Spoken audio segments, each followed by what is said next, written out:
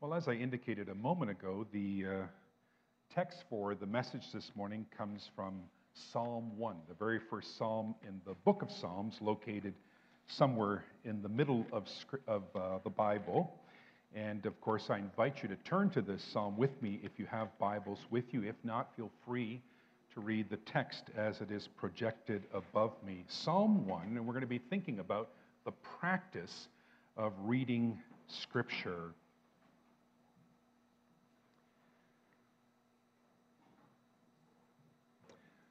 Psalm 1, blessed is the one who does not walk in step with the wicked, or stand in the way that sinners take, or sit in the company of mockers, but whose delight is in the law of the Lord, and who meditates on his law day and night. That person is like a tree planted by streams of water, which yields its fruit in season, and whose leaf does not wither. Whatever they do prospers. Not so the wicked. They are like chaff that the wind blows away. Therefore the wicked will not stand in the judgment, nor sinners in the assembly of the righteous. For the Lord watches over the way of the righteous, but the way of the wicked leads to destruction. This is the word of the Lord. I want to ask you this morning, do you want to become a more loyal disciple of Jesus?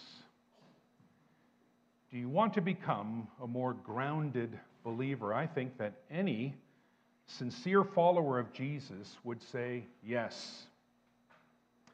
And yet what we often experience in life is frustration.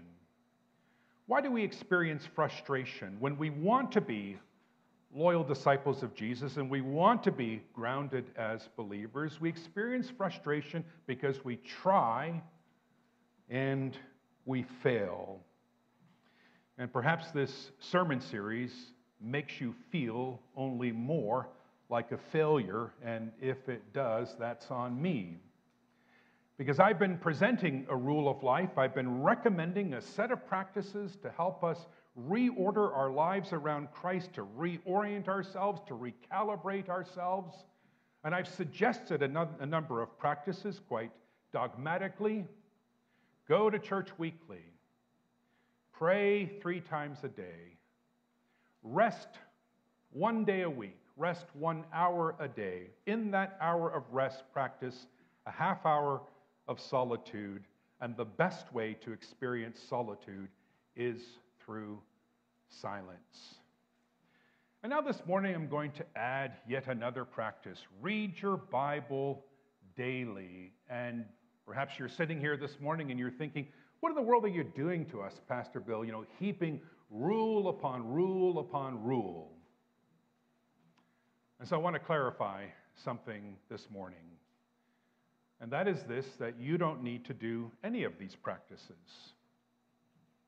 None of these practices are necessary. These are not the ways in which we earn God's love. These are not the ways in which we become acceptable to God. I know that preachers in the past, some preachers from this very pulpit have made this point. Read your Bible every day, thumping on the pulpit. Just as we need food for our physical life, we need the Word of God for our spiritual life. You've got to read your Bible every day. I'm not sure you do. I don't find a command in the Bible that says you have to read your Bible every day. And I would say to you, if the choice is between reading your Bible and prayer, then pray. Because the Bible does command you to pray and to pray unceasingly, but there's no command in the Bible to read it every day. So that's my starting point. You don't need to read the Bible every day. You don't need to pray 3 times a day. You don't need to practice an hour of rest every day. You don't need to practice solitude within that hour of rest, and you can just forget about silence completely. A rule of life, you see, is a set of practices to reorder our lives around Christ. And I'm recommending these practices not because they are necessary. I'm recommending these practices because they are good. And the fundamental thesis that I have in this sermon series is one that I've learned from Dallas Willard, who's written a lot about spiritual disciplines and Christian discipleship. And his slogan was, "Don't try, but train." Because he thinks that the great problem that so many Christians encounter, it's a problem that I encounter, is one of trying. Always trying and never succeeding. And Dallas Willard says there's only one place where trying leads, and that's failure. And I don't know about you, this is certainly the case with me. I sometimes want to be an heroic Christian, and I sometimes have Herculean ambitions. I'm famous for my Herculean New Year's resolutions. Would you believe it, that one year I resolved I was going to read 300 pages every day. I was going to read through the entire Bible every 3 months, 4 times a year, and I was never going to eat after 8 p.m. Well, the latter is the one that went probably the next day. I set myself up for failure. I wanted to do something big, right? Is Jesus my king? Yes, Jesus is my king. Is there anything that I would hold back for Jesus? No, there's nothing I'd hold back for Jesus. I'm going to read through the Bible 4 times a year. I'm going to read 300 pages every day. I'm not going to eat after 8 p.m. Well, perhaps the practices that I've been suggesting to you already seem Herculean. Okay, well, if that's the case, I will back down and maybe start with something smaller. How about this? Pray once a day. Is that better? How about this? Forget an hour of solitude. How about 5 minutes of solitude? Or 5 minutes of rest and maybe 2 minutes of solitude. Don't try, but train. Some of us who are here in church this morning, who run a marathon, will tell you that you can't just wake up one day and run a marathon. And if you decide one day that you're going to run a marathon, you're going to fail. And if you try again the next day, you're going to fail. And if you try on day 3, you're going to fail. You can't just wake up one day and run a marathon. But what you can do is run. And perhaps you can begin by running 50 steps. Maybe you can run an entire kilometer. But do what you can. In order to do what you can't, train incrementally, slowly. And what you discover with training is that over time, you get stronger. And that's the thesis behind this series, A Rule of Life. Do what you can in order to do what you can't. Start small, but be intent on expanding those practices. If 3 times a day for prayer is too much, start with once. And then maybe after a month, 2 times, 3 times, maybe even more. Well, the practice I want to commend to you today is read Scripture every day. Not because it's necessary. You can be a follower of Jesus without reading Scripture every day. Absolutely. But read Scripture every day because it's good. Because it's life-giving. Because it will make you stronger and stronger over time to be a more resilient disciple and to be blessed. Now, we're going to look this morning at Psalm 1, which is about the blessed man. And what you discover in Psalm 1 are 2 ways to live that are represented, in fact, by 2 similes. By a tree, which represents the righteous person, and by chaff, that represents an ungodly person. And we're going to park ourselves on those 2 similes and reflect on them in terms of the importance of reading Scripture. And we're going to begin with the first simile, chaff, and then we'll move on to the second, which is the tree, both of which we read about, of course, in Psalm 1. So, first of all, chaff. The ungodly are like chaff, verse 4. Not so the wicked, they are like chaff. Well, what is chaff? I imagine we don't have an agrarian culture, do we? Some of you may not know what chaff is. Chaff is the husk or the sleeve around the kernel. And we want to make two observations about chaff that are relevant for us this morning. First is that chaff is hollow, and secondly, chaff is unstable. Chaff is hollow, and chaff is unstable. First, chaff is hollow. When God dies, Nietzsche speculated, the German philosopher, when God dies, everything in the world becomes hollow. You're free to go where you wish. You're free to do what you want. You're not constrained in any way by 10 commandments. You're not reined in by any kind of external morality. Everything is negotiable. What wouldn't you do for $1 million? But if you have no commitment in life, you have no center. And if you have no center, you are chaff, you are hollow, a husk. Why do people lie? People lie to keep up a front. You lie to impress your friends. You lie to get a job, perhaps. You lie to avoid punishment. You lie to get a girl to date you. But every time you lie, you are voting for the facade. And if you keep living like that, all you end up being is a facade. And you are hollow. You are like chaff. Why would you have sex outside of a committed married relationship? Because what matters most to you is your own feelings, what makes you happy, what feels good right now. You're like chaff, hollow on the inside. So chaff is hollow. Secondly, chaff is unstable. It's light. It's unsubstantial. It can be easily blown away. Now, this is true on an intellectual level.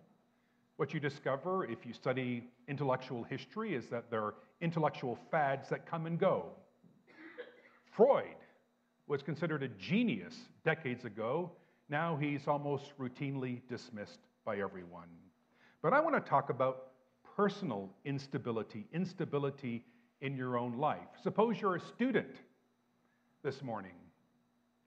And suppose you believe that the only way you can land a good job is by getting good grades.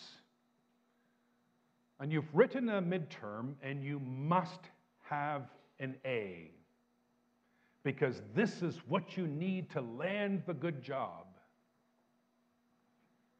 And you get the results of the midterm back, and it's a C. If you are not rooted, you will be blown away. Suppose you're a professing Christian. You meet someone, and you fall in love with that person, and before you know it, you're sleeping with the person. You know it's wrong, you feel guilty about it, but you can't stop doing it either. If you are not rooted, you will be blown away. Suppose you're a professing Christian and you have a friend who's diagnosed with a terminal illness. You do not want to lose this friend. You are devastated by the prospect of the death of this friend. You pray to God and you pray hard for healing. And it seems as if God isn't listening. If you are not rooted, you will be blown away. And the ultimate fear that you ought to have if you are chaff, hollow and unstable and easily blown away, is the prospect of the final judgment. Verse 5, the wicked will not stand in the judgment, nor sinners in the assembly of the righteous. Well, what is the alternative to chaff? The alternative is a tree. If the ungodly are like chaff, which is hollow and unstable, then the righteous are like a tree, which is rooted and substantial. So the two things we want to see about a tree. Well, first of all, a tree is rooted. And the roots of the tree access water. Verse 3, that person is like a tree planted by streams of water. What do the streams of water represent? Well, they represent the law of God, because what it says in verse 3 about the man delighting in the law of God is parallel with what it says in verse 2 about a tree planted by streams of water. So the streams of water are the law of God. Those are parallel statements. Tree planted by streams of water, and the person who delights in the law of God. We are not to delight in the latest intellectual fads. We are not to meditate on the popular cultural slogans. We are not to obsess ourselves with the idols of our time: sex, money, power, fame. Verse 1, blessed is the one who does not walk in step with the wicked, or stand in the way that sinners take, or sit in the company of scoffers. No, blessed is the man who delights in the law of the Lord. Now, the law of the Lord isn't simply the Ten Commandments the way we might think it is. I like to think of the law of the Lord as God's catechism. This is God's instruction for us. This is God's recipe for our lives. This is the way things are supposed to be. This is the way God designed it to be. This is the way in which we most flourish. This is the way in which we can be most happy and most blessed. The law of the Lord, God's catechism for us. And what does the blessed man do with God's catechism? Well, he meditates on it day and night. Well, what does it mean to meditate? The Hebrew verb to meditate means to utter inarticulate sounds. You say, oh, finally, Pastor Bill has given me something I can do, right? Utter inarticulate sounds. And I made an interesting discovery this past week that you find this verb used in Isaiah 31, where it says that the lion growls over its prey. But the verb growl there is the verb meditate. It's the exact same verb you have in verse 1. The lion meditates over its prey. I don't know how many of you have dogs. But even if you don't have a dog, you've probably heard a dog growl over a bone. It sounds like the purr of a cat. What does it mean when a dog is growling over a bone? It means that he's enjoying the bone, savoring the bone, getting lost in the bone. The lion meditates over his prey. I wonder if we've domesticated the concept of meditation. I don't know what you think of when you think of meditation. Maybe sitting in a quiet chapel, maybe walking through a peaceful garden, but maybe meditating on the law of God is eating the law of God, is chewing God's catechism, is savoring God's instruction, is getting lost in excitement in God's instruction. Now, perhaps you think I'm taking this metaphor way too far, but I want to remind you of what we read in the book of Revelation. There's an episode in the book of Revelation, I think it's Revelation 10, where John goes to an angel and asks for the scroll, and the angel says to John, "Here, take this scroll and eat it." And of course, if you're familiar with the Old Testament, you know that both Jeremiah and Ezekiel were called to eat scrolls. That's what John does. He doesn't read the scroll, he eats it, he ingests it, and it becomes part of him. The scriptures are God's catechism, God's manual. Read scripture every day. But when you read it, don't just pay attention to the words, ingest it. Growl over it the way that a lion growls over his prey. Meditate on scripture the way that a dog savors his bone. Listen attentively to scripture. Hear the special phrases that jump off the page for you. And if you need help with this, I have a practice, which some of you are joining me every morning. I do morning prayer over Zoom. And we've moved it from 7 a.m. to 7:30 a.m. to accommodate those who aren't early risers. But every weekday morning, I read an Old Testament passage with a little commentary, a New Testament passage with a little commentary, interspersed with prayers. It's a way to get you started, at least, in this habit of reading Scripture, of hearing Scripture, and often I myself will highlight certain phrases that jump off the page for me. And what you discover if you read the Bible year after year is that you're reading the same text, but different phrases jump off the page every time you read it. Because the wealth of the Bible is inexhaustible. Now, what happens when you ingest God's Word, God's catechism? Well, it's not that you're always fruitful or blossoming. It's interesting that the Psalm says you will be fruitful in season, but you will be a tree that's well suited for all kinds of seasons. Summer and winter and drought and famine and rainfall. You will experience affliction and difficulty and suffering, undoubtedly, but the leaf will never wither, it says. You as a tree, even though you go through bouts of drought, you will remain resilient and strong because you're rooted. So the righteous person is rooted in God's word, and when he is tempted, he will not be blown away.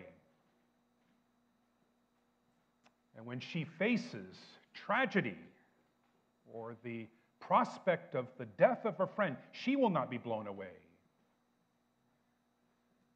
And when he doesn't do as well on his midterm as he thought he might do, he is not blown away. Because far from being unstable, he or she is rooted in the Word of God. So unlike chaff, which is unstable, a tree is rooted, and unlike chaff, which is hollow, a tree is substantial. Now, I've said that we find God's catechism in the Word of God in Scripture, but I want to make a big point of saying this morning that we find God's Word even more pointedly in the person of Jesus, in the Son of God incarnate. Here especially is where we encounter God's catechism. Jesus, you might say, is God's catechism incarnate. And do you know what I think might be the New Testament equivalent to this Old Testament phrase, meditate on the law of God? I think the New Testament equivalent might be, set your minds on the Lord Jesus Christ. I wonder if we were always setting our minds on Christ, if 99% of our troubles would simply go away. I think that most of the troubles that I experience in life would go away if I set my mind on the Lord Jesus Christ and just reflected and thought about the Lord Jesus Christ, who he is, what he does, what he says, what he's doing, what he's will doing. Well, out of his great love for us, God sent Jesus to this world to restore us. And Jesus, when he was on earth, extended this marvelous invitation, which Esther read a moment ago. Come to me, all you who are weary and heavy laden, and I will give you rest. Jesus works so we can rest. And Jesus dies so we can live. And the streams of water that ultimately resource us and energize us and animate us is Jesus. And when you are baptized, you are grafted into the vine, and you are united to Christ, and you are married to him, and you belong to him, body and soul. And because Jesus is the water that sustains us, we are filled with his glory. You may know that the Hebrew word glory also is translated weight. The glory of God means that God is weighty, He is substantial. Everything else in the world is like chaff, it's hollow. It can be blown away. It's empty, it's not substantial. But God is weighty, and God in His Son, Jesus Christ, is especially weighty. And the righteous person is substantial because he is rooted in Christ, and the degree to which we are rooted in Christ is the degree to which we are substantial. Jesus is weighty. But I want to point out to you that Jesus gives us a yoke that we can carry. He says, "Take my yoke upon you and learn from me, for my yoke is easy and my burden is light." We're not accustomed to thinking of people wearing yokes. We're accustomed to seeing animals wearing yokes, but you have to know that in many parts of the world, in the near and far east, even today, there are people who carry things wearing yokes.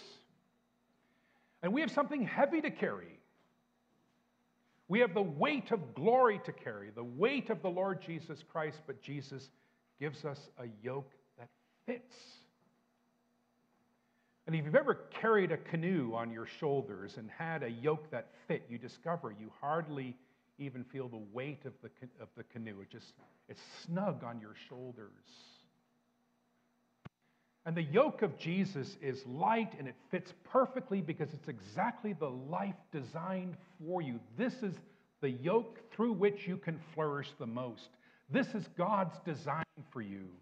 This is the way in which you can enter into the most contentment and the most satisfaction and the most fruitfulness.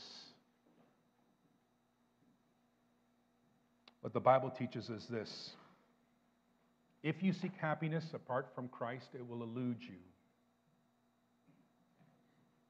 If you seek happiness in marriage, you will be disappointed. If you seek happiness in getting the top grades in school, you will never experience it. If you seek happiness apart from Christ, it will elude you. You must be planted like a tree, rooted in the Word, in Scripture, and incarnate. And if you are not planted like a tree, you will be hollow, and you will be unstable. And perhaps you're sitting here this morning and you're saying, well, to be honest, Pastor Bill, I feel hollow and I feel unstable. In which case, I encourage you to pray to the Lord, and I encourage you to pray, "Give me new life. Root me in your life." And pray to Christ, "I want you to matter more than me. I want your glory to be more important than my glory. I want your word to be more important than my feelings."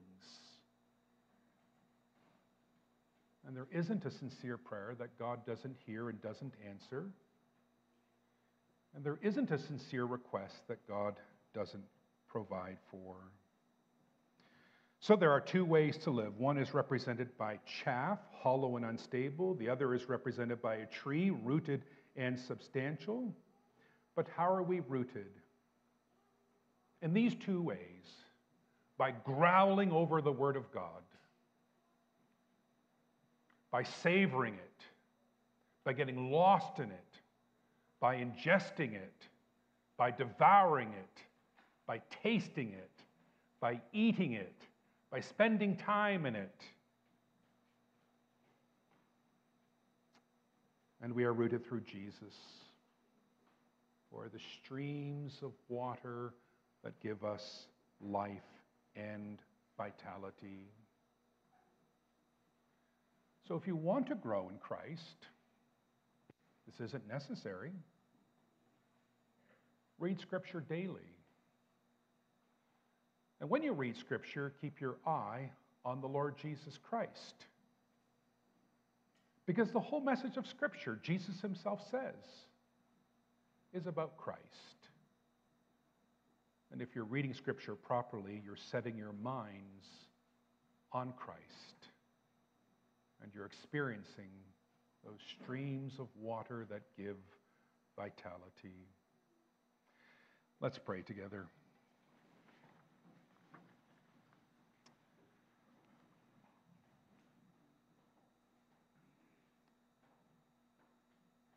our dear Lord, we might feel frustrated by an inability to commit ourselves to reading your word, and yet, if we do inventory on our lives, we find that we have little inhibition about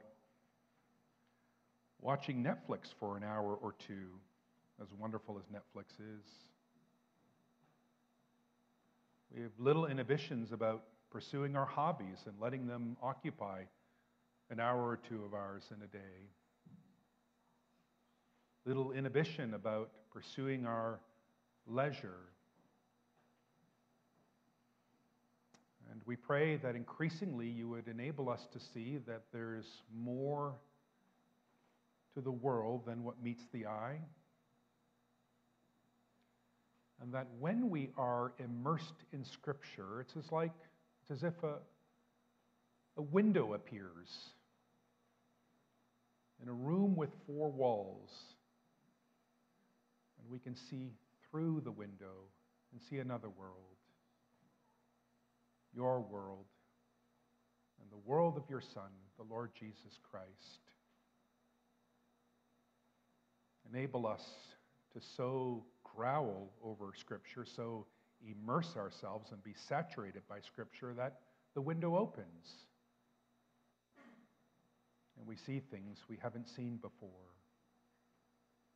brought to our knees in ways we've never been brought before, see Jesus in a way we've never seen him before, and run to him in a way we've never run to him before.